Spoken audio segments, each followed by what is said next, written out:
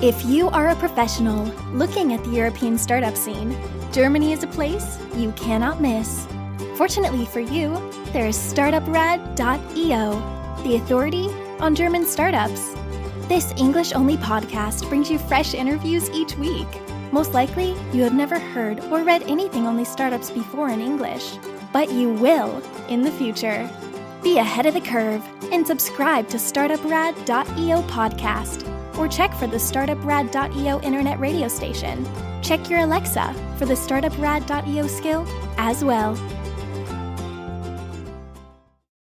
Good morning, this is Sen7 World News in 7 minutes. I'm Stephen DeVincenzi. Today is Wednesday, the 22nd of June, 2022.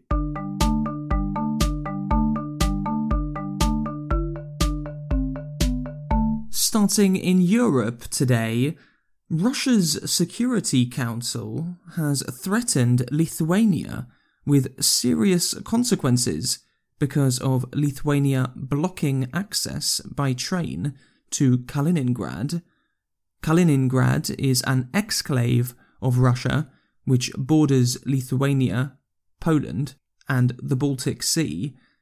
Lithuania says that it is following European Union sanctions, and around half of Russia's transport to and from Kaliningrad would be affected, including coal, metal, construction material, and technology. Head of Russia's Security Council, Nikolai Patrushev, said yesterday that Russia will respond with a, quote, negative impact on the population of Lithuania. In Ukraine, the governor of the Luhansk region has said that Russian forces now control all of the city of Severodonetsk, except an industrial zone, where there are some soldiers and civilians. In the city of Kherson, which has been occupied by Russia for 3 months, there are increasing reports of partisan attacks.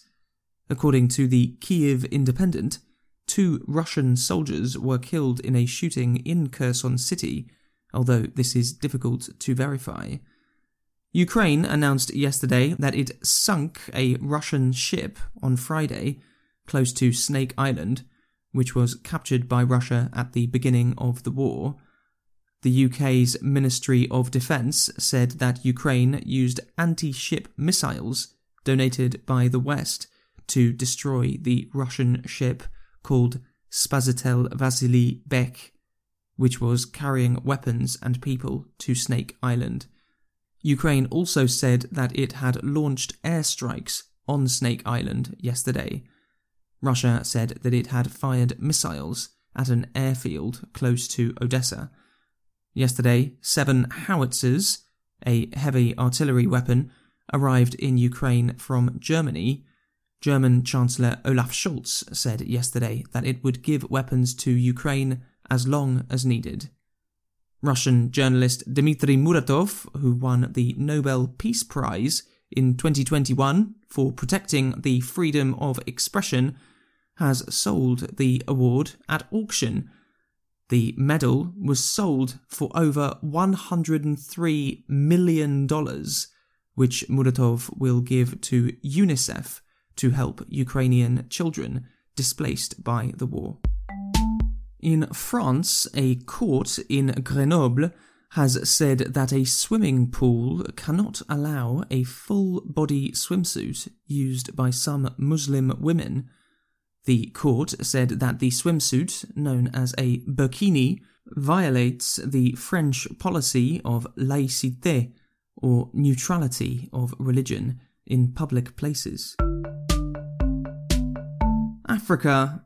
The East African Community has agreed to send a military force to the Democratic Republic of Congo to stop a wave of violence in the northeast. The East African Community includes the DRC, Rwanda, Tanzania, Kenya, Burundi, South Sudan, and Uganda. Malawi is moving 250 elephants over 400 kilometers from one park to another.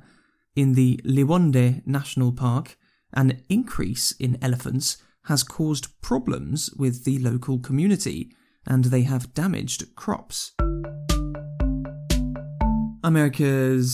In the United States, Elon Musk, the richest person in the world, said yesterday that there were still some problems that needed to be resolved before he could buy Twitter, the social media platform. This included having proof that less than 5% of Twitter's users are fake or spam accounts. Musk's car company Tesla has announced that it is cutting 10% of its salaried staff. Speaking at the Qatar Economic Forum, Musk predicted a recession in the US economy. Well, I think a recession is inevitable at some point.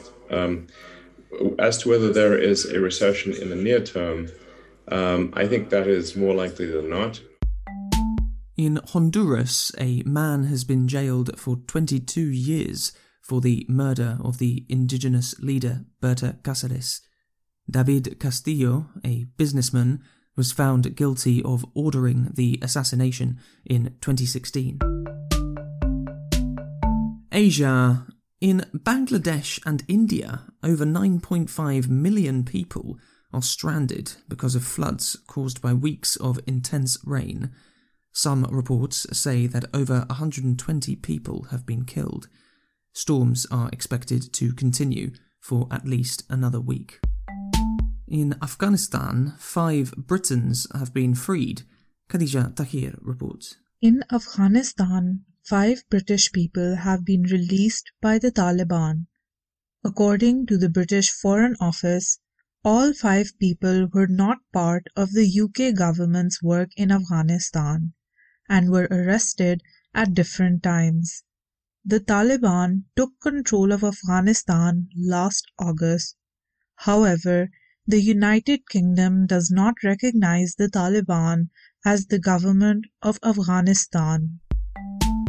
In Georgia, around 60,000 people have demonstrated in the capital, Tbilisi, demanding European Union membership.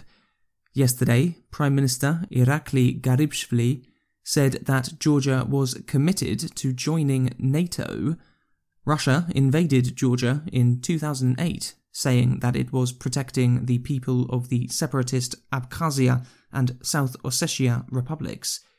These territories are recognized as Russian-occupied territories by almost every country in the world. And Taiwan is shortening the waiting time of some traffic lights so that pedestrians don't have to wait as long.